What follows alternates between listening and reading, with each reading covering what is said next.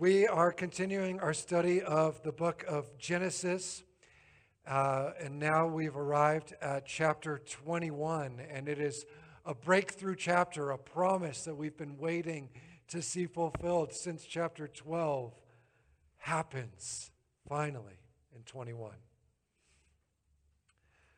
So now here a reading from the 21st chapter of Genesis. The Lord visited Sarah just as he had said he would, and did for Sarah what he had promised. So Sarah became pregnant and bore Abraham a son in his old age at the appointed time that God had told him. Abraham named his son, whom Sarah bore to him, Isaac. When his son Isaac was 8 days old, Abraham circumcised him just as God had commanded him to do. Now, Abraham was 100 years old when his son Isaac was born to him. Sarah said, "God has made me laugh. Everyone who hears about this will laugh with me." She went on to say, "Who would have said to Abraham that Sarah would nurse children? Yet I have given birth to a son for him in his old age." The child grew and was weaned. Abraham prepared a great feast on the day that Isaac was weaned. But Sarah noticed the son of Hagar, the Egyptian, the son whom Hagar had borne to Abraham, mocking. So she said to Abraham, "Banish that slave woman and her son, for the son of that slave woman will not be an heir along with my son Isaac." Sarah's demand displeased Abraham greatly, because Ishmael was his son. But God said to Abraham, "Do not be upset about the boy or your slave wife. Do all that Sarah is telling you, because through Isaac your descendants will be counted. But I will also make the son of the slave wife into a great nation, for he is your descendant too." Early in the morning, Abraham took some food and a skin of water and gave them to Hagar. He put them on her shoulders, gave her the child, and sent her away. So she went wandering aimlessly through the wilderness of Beersheba. When the water in the skin was gone, she shoved the child under one of the shrubs. Then she went and sat down by herself across from him at quite a distance, about a bow shot away. For she thought, "I refuse to watch the child die." So she sat across from him and wept uncontrollably. But God heard the boy's voice. The angel of God called to Hagar from heaven and asked her, "What's the matter, Hagar? Don't be afraid, for God has heard the boy's voice right where he is crying. Get up, help the boy up and hold him by the hand, for I will make him into a great nation." Then God enabled Hagar to see a well of water. She went over and filled the skin with water, and then gave the boy a drink. God was with the boy as he grew. He lived in the wilderness and became an archer. He lived in the wilderness of Paran. His mother found a wife for him in the land of Egypt. At that time, Abimelech and Phicol, the commander of his army, said to Abraham, "God is with you in all that you do. Now swear to me right here in God's name that you will not deceive me, my children, or my descendants. Show me in the land where you are staying the same loyalty that I have shown you." Abraham said, "I swear to do this."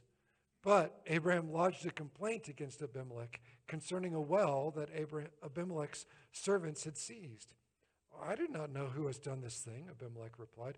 "Moreover, you did not tell me. I did not hear about it until today." Abraham took some sheep and cattle and gave them to Abimelech. The two of them made a treaty. Then Abraham set 7 ewe lambs apart from the flock by themselves. Abimelech asked Abraham, "What's the meaning of these 7 ewe lambs that you've set apart?" He replied, "You must take these 7 ewe lambs from my hand as legal proof that I dug this well."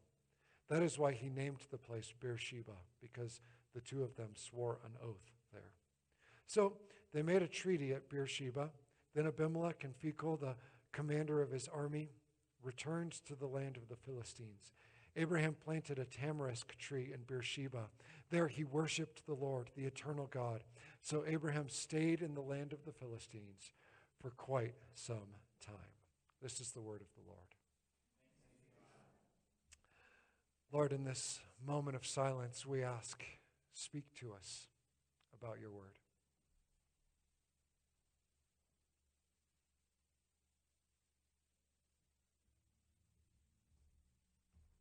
Father, would you open our ears so that we can hear what you're saying? Would you open our eyes so we can see what you're showing us? Would you open our hearts so that we can believe what you're doing in us? And draw us to yourself in your goodness. In Jesus' name, amen. Throughout our study of Genesis, I've said almost every week, so sorry, that the first readers or the first hearers of these stories were the group of people that God rescued out of Egypt, the Israelites. They had been slaves for generations in Egypt. It's all they knew. He rescues them out. They go across the Red Sea, and there they are wandering in the wilderness. And they're trying to figure out, what are we doing here? Like, who is this that rescued us? And he's clearly claimed us. He's made us different. He's telling us to be different than the other nations. And so for our passage today, and to understand this passage well, I think one of the questions that they're asking is, what does it mean to be the people of this God? Like, what does that look like? Surely that's their question. And he rescued them. He's leading them for what? What does it mean? I think our passage answers that question. God's people have been given various names throughout Scripture. The chosen people, the elect, the children of Abraham. Later, after Jesus, the church. Jesus preferred another term. He emphasized this word, disciple. The people of God are disciples. And we use that word a lot, disciples. And we think we know what we mean by it. And it kind of lines up for me because sort of in my own study, I've been thinking about this idea of a disciple and discipleship and saying, what does that really mean? How do we live that out? And it's the same question, you guys. What is a disciple and what does it mean to be the people of God? Jesus tells his followers, his disciples, at the end of the story, after his resurrection, to go and make disciples.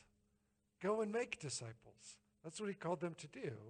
And when he said that, he said, go and make disciples. And then he sort of explains what that means. Here's what you'll do to make disciples. Baptizing them in the name of the Father, the Son, and the Holy Spirit, teaching them to obey everything that I've commanded you. Remember, I'm with you always to the end of the age. God's people, in the vocabulary of Jesus, are disciples. And right here, he tells us what they are. So, four things, sorry. A disciple is in covenant with God's people. I think that's what he means when he says baptizing them. Second, they're learning to obey the commands of Jesus, teaching them to obey everything I've commanded. Third, they're remembering Jesus' presence with them. Remember, I'm with you always to the end of the age. And fourth, they're sharing it with the nations. Go, make more disciples of the nations. I've been thinking about that on its own, separate. And so I may be making the mistake that a lot of preachers make where I'm taking an idea I have and I'm jamming it onto another passage. But I hope not. Because as I studied Genesis 21, I'm like, oh my gosh. This is what he's doing in the life of Abraham. It's all right here. It's not a new definition.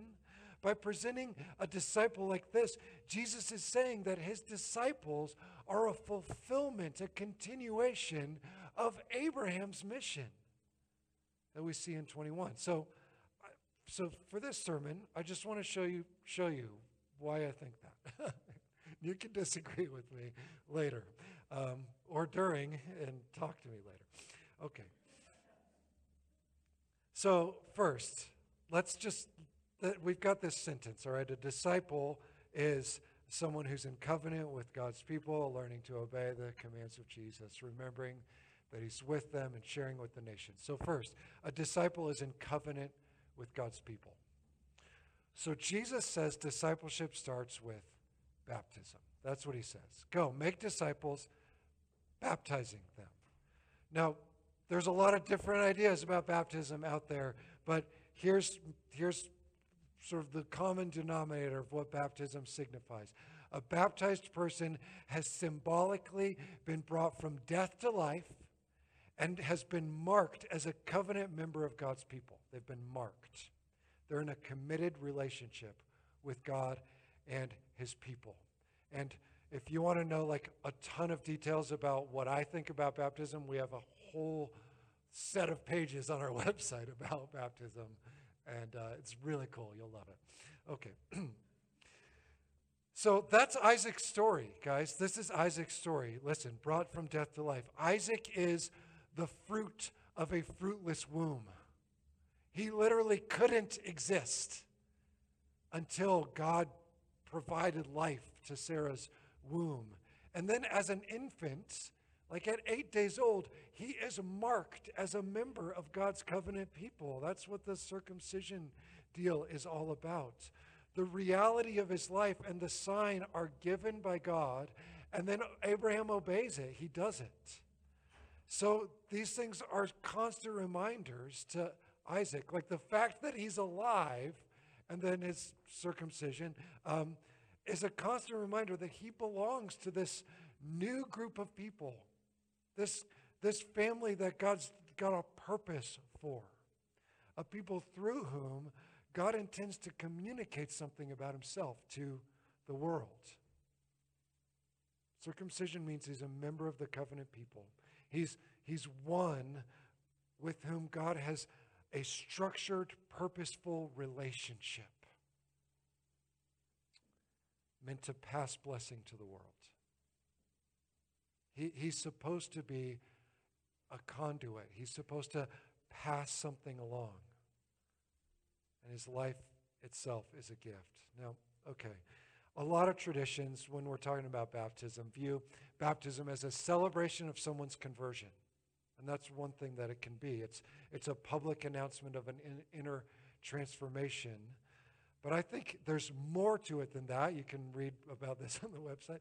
But the New Testament sees baptism as a sign that fulfills circumcision. It's the way we mark one another and say, you're part of the covenant family now. You're part of us. So if a disciple is a baptized person, it means they're connected in a covenant with the people of God. Here, let me just connect the dots here for you. To be really blunt, to be a disciple and to be in a covenant relationship with God and his people, it means that in some expression, an expression like this or others, got to be in a committed relationship with the local church, with like actual people who will actually make you uncomfortable and actually step on your toes and actually encourage you. We show the world that we follow Jesus by the way that we love one another. That's what we do. So in a way, Ishmael, the other kid in the story, the teenager really, he's a foil to illustrate this point. Whatever he's doing to Isaac, whatever our translation said mocking, it's just the word laughing again. There's laughter happening. Whatever he's doing, in Sarah's view, in Isaac's mom's view, it's like really bad, whatever's happening. She can't stand it. And so she's saying, gosh, that disqualifies him from being part of the people of God. Connection with the covenant people requires actually a constant sorting out of conflict. And when someone is ultimately unwilling to own their role in the conflict, Jesus even taught his followers that for a time that they're not connected to the covenant community anymore. They're back to being part of the mission field, if you will. All right. So, a disciple is in covenant with God's people. And second, they're learning to obey the commands of Jesus. That's the second thing. Okay, so a lot of you, if you have any background with Christianity, and it's okay if you don't, you might say, I know what a disciple is. A disciple is a follower. There's someone who follows Jesus. That, okay, great. That makes a lot of sense when Jesus is like in the room walking around. Or he's in Galilee and he's on his way to Jerusalem. What did his disciples do? They literally followed him around. But how do we do that? That's a big question. What do we do when he's not physically walking around? Well, he says it right in the Great Commission. Teach them to obey everything I've commanded you. And he's commanded them a lot of things. I mean, if you read the Gospel of Matthew, there's a lot of commands, and maybe 80 in there. He spent 3 years offering guidance to his followers about what to do, how to think, what not to do, what to beware of, how to speak, how to relate to one another. There's a lot there. And I'm not going to go into any specific commands today. But I am going to talk about Abraham in Genesis 21. I remember we're talking about Genesis. Okay, it's a celebration. This is a party, right? It's a celebration. Isaac is born. And the focus shifts. We look at Sarah for a minute and it's so awesome and the things she says. And then it's so overt. The things Abraham does after that are the very things that God told him to do. He circumcised him just as God told him to do. It happened just at the time that God said that it would happen. So he obeys the commands. The commands get even harder, you guys. Later on, this thing happens between Ishmael and Isaac, and Abraham loves Ishmael. This is his firstborn son. This is his guy. He's probably about 15 right now. And this thing happens, and Sarah says, kick him out, get him out of here. And Abraham's distraught. Displeased is such a gentle word in our translation. Displeased. He's distraught.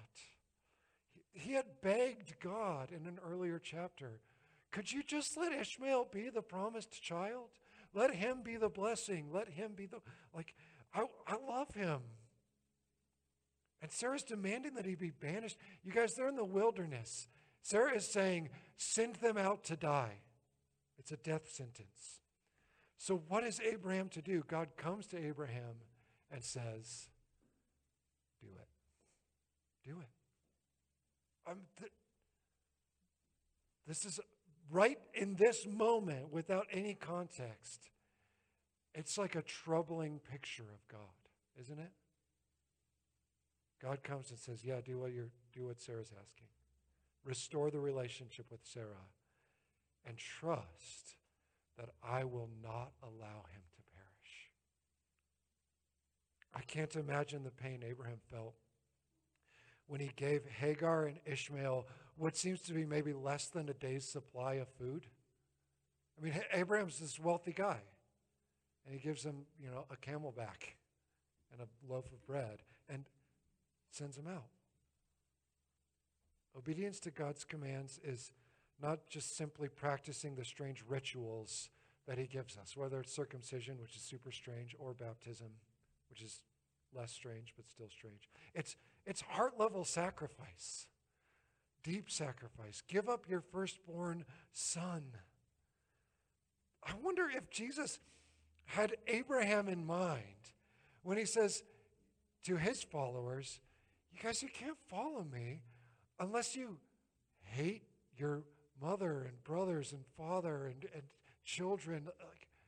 Isn't that one of the weirdest things that Jesus says? Aren't Christians supposed to love our families really well? I wonder if Jesus is thinking about how did God start his people? He started his people in this way. Learning to obey Jesus is nothing less than learning to die to ourselves and give him total devotion. And sometimes it feels nonsensical, but that's the thing that we're emphasizing in the season of Lent. This painful sacrifice. So Abraham has obeyed every direct command God gave him in his whole life. Abraham's a goof sometimes, right? I mean, I like to highlight that. Goof is the wrong word, a fool. But anytime God has said a specific thing, Abraham does it. Like leaving his home, becoming a wanderer, circumcising himself as an adult and every male in his household. Not to mention, just that. Now sending away his firstborn son. When Jesus tells his disciples to pick up their crosses and follow him, somewhere behind the scenes, Abraham is nodding knowingly. Like, yeah, he's right. It's that hard. Okay, so a disciple is in covenant relationship with God's people, is learning to obey the commands of Jesus, and is remembering Jesus' presence with them to the very end, no matter what. So I just said all this stuff about obedience. And obedience is important, but it is not foundational. It's not where it starts. It's secondary. The primary thing is that we have been made a part of the people of God by no merit of our own. We just sang that we sang the song that you probably know of as I Surrendered All, right? But did you notice the words are different? Yeah, they're different. Like, it's not us, it's everything that Jesus gave. That's what he did to be with us to the very end.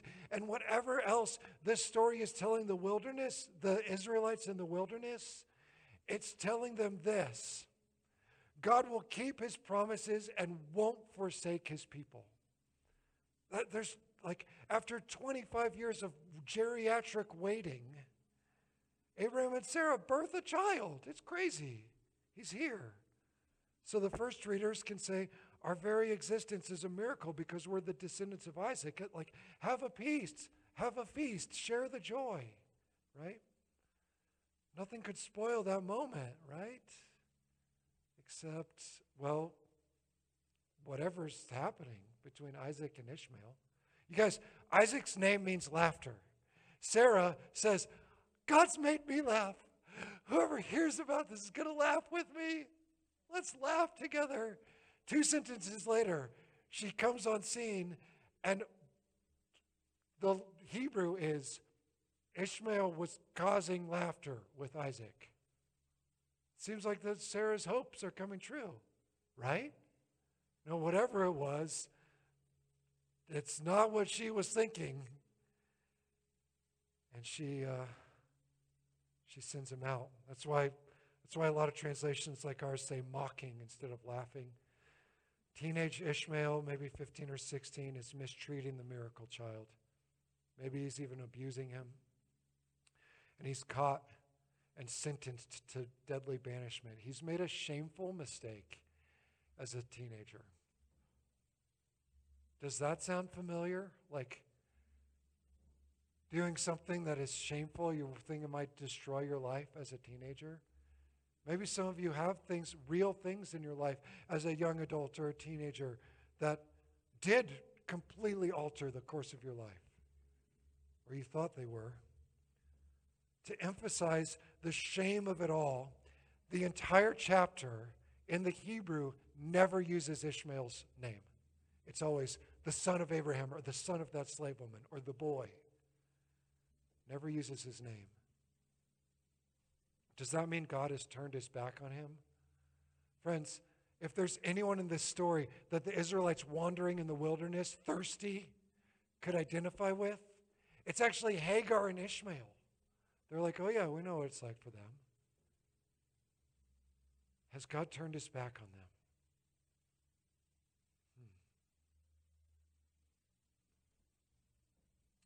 I said the text never uses Ishmael's name, and that's kind of true.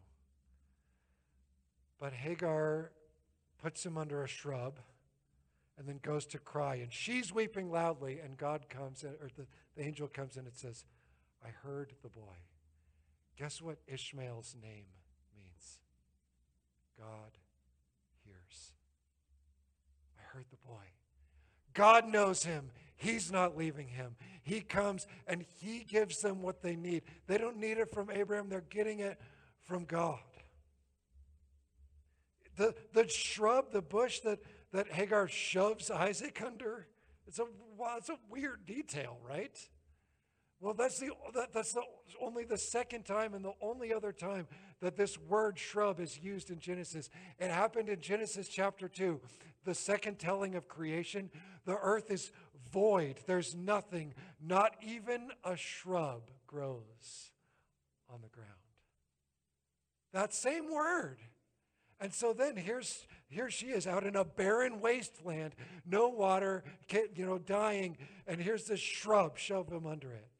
And then they see a well, just like water springs up. I mean, it's so cool, these connections, how the text is woven together.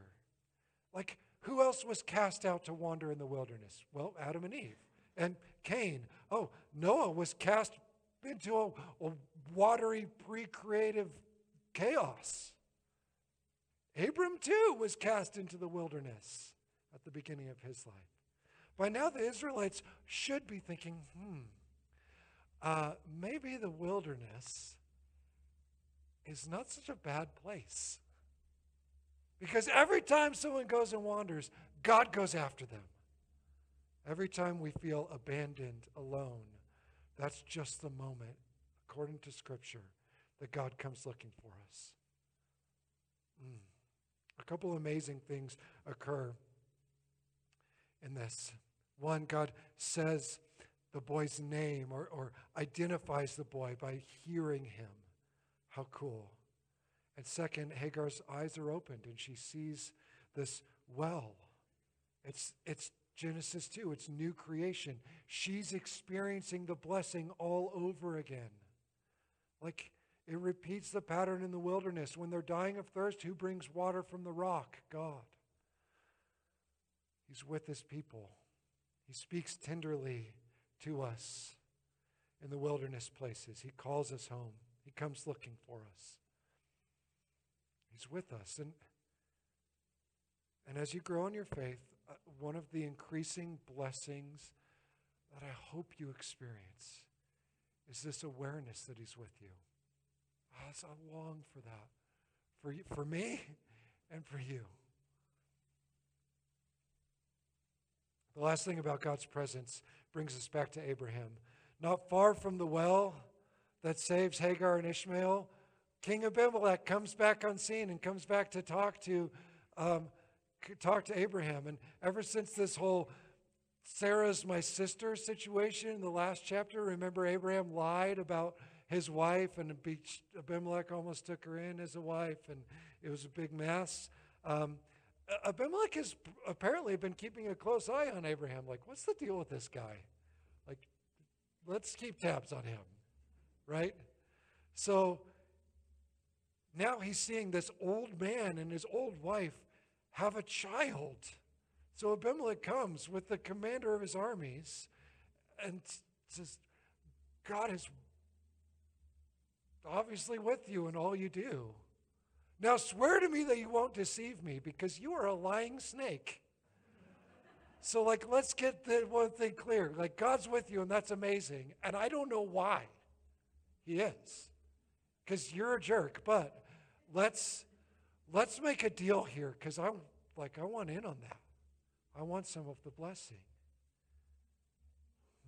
Here's the simple point. At some point, the nations notice.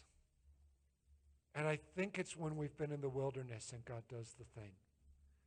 As we live in covenant with God and one another, as we obey the commands of Jesus, as we enjoy God's presence, eventually the nations rejoice. Eventually they come looking. A few years ago, a friend and I were discussing the shocking growth of the church in the book of Acts.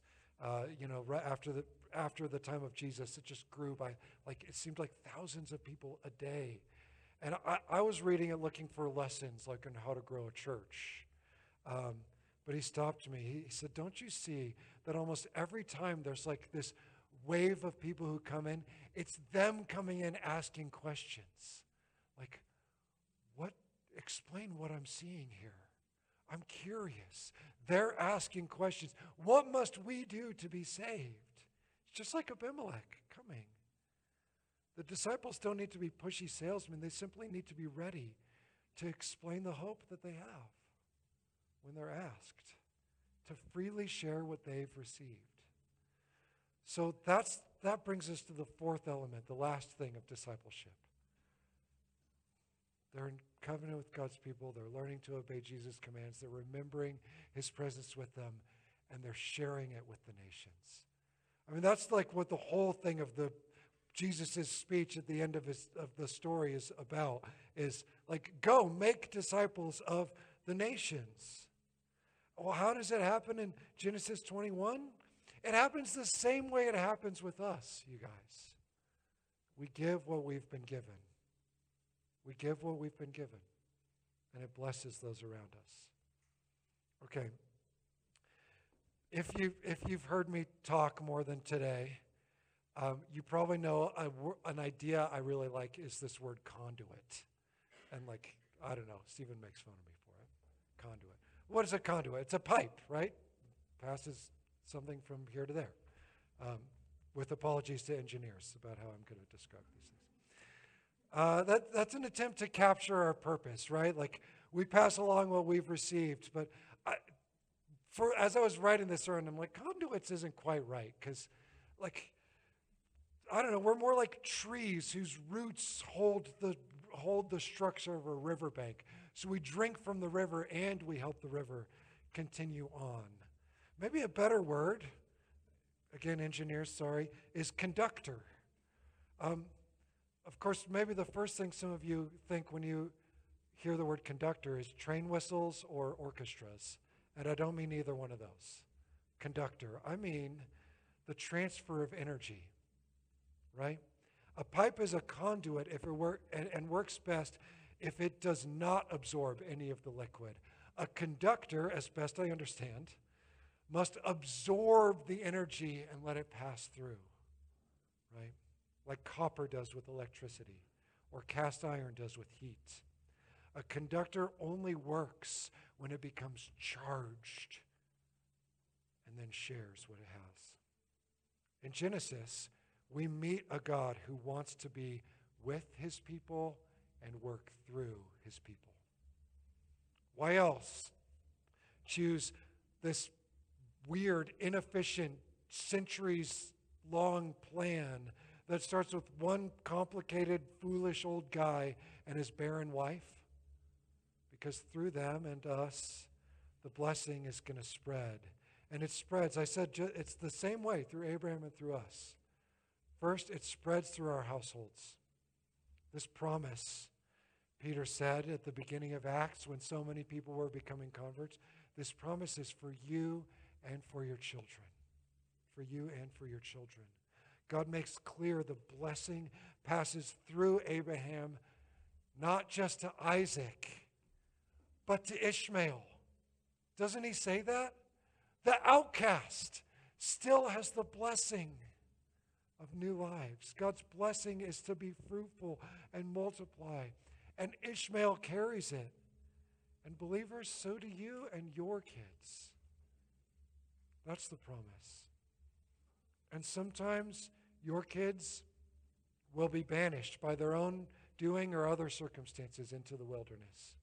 But take heart. Take heart. Ishmael has to experience death and resurrection. Abraham has to sacrifice his firstborn son for the sake of the second. The elder brother must be cast out so the younger can thrive. Come back to that. The second place it passes not just through our households, but through people like Abimelech who notice. They notice that God is with us. So how will we respond? When Abimelech comes to make peace with Abraham, they have to navigate a conflict, you guys. The first thing, Abimelech comes and says, let's make a deal, let's make a treaty, let's be in covenant with one another. And they have to navigate a conflict. Abraham's like, well, but you took my well. And Abimelech's like, I don't know what you're talking about, but let's work this out. So they work it out. what does Abraham do to settle the matter? Abraham has already said, that's my well. What does he do to settle the matter? How do the people of God respond to the nations when there's conflict? Abraham generously pays for the well. He's already said it's mine. It was mine. And he pays sacrificially for it. He gives back maybe a lot of what Abimelech gave him earlier. Pays for, and then he sets aside these 7 ewe lambs so they'll be moms of other lambs. That's, I think, why it emphasizes that they're ewes, right? They're a generous gift. It's a humble offering to make peace with Abimelech. Abraham freely received those gifts despite his own connivance, and now he's freely giving them. So how then shall we make disciples of the nations? Friends, I think it's like hanging out with Graceful and being part of what Graceful's doing. It's through us passing along whatever we've been given. This is how we got in. Did you know that? All of this is how we got in, how we became part of the people.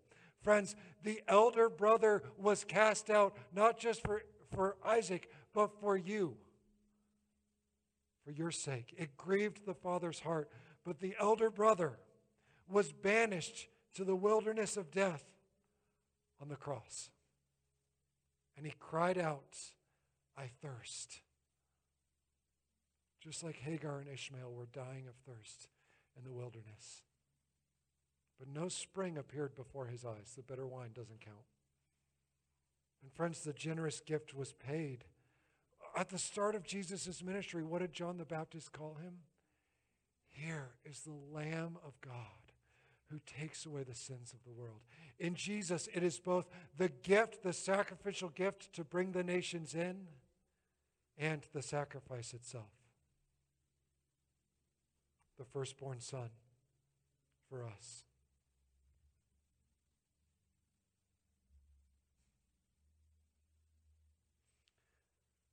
So friends, to drink from the life-giving well of Christ, we get to come.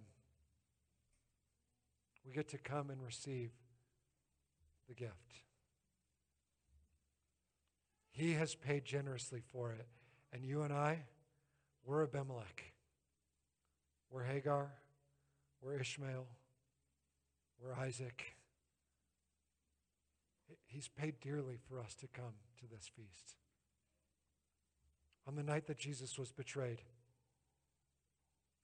he took the bread, and when he had given thanks for it, he broke it and said, "This is my body, which is given for you. Take this and eat in remembrance of me."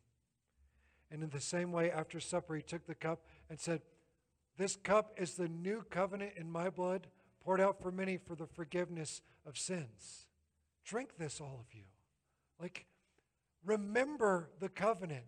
You're part of the people, and it cost him dearly to make you part of the people. One of the reasons we do this every week is to remind ourselves that we're connected to God and each other by his generous payment. Father, thank you that you have prepared a table before us, and even when we've spent our week mocking, you actually have paid the price for us to come back to the feast. So, Lord, thank you for calling us back. Let us be disciples, Lord. Make us into disciples. Mark us as your people. Help us obey your commands. Be with us and help us to freely give. In Jesus' name, amen.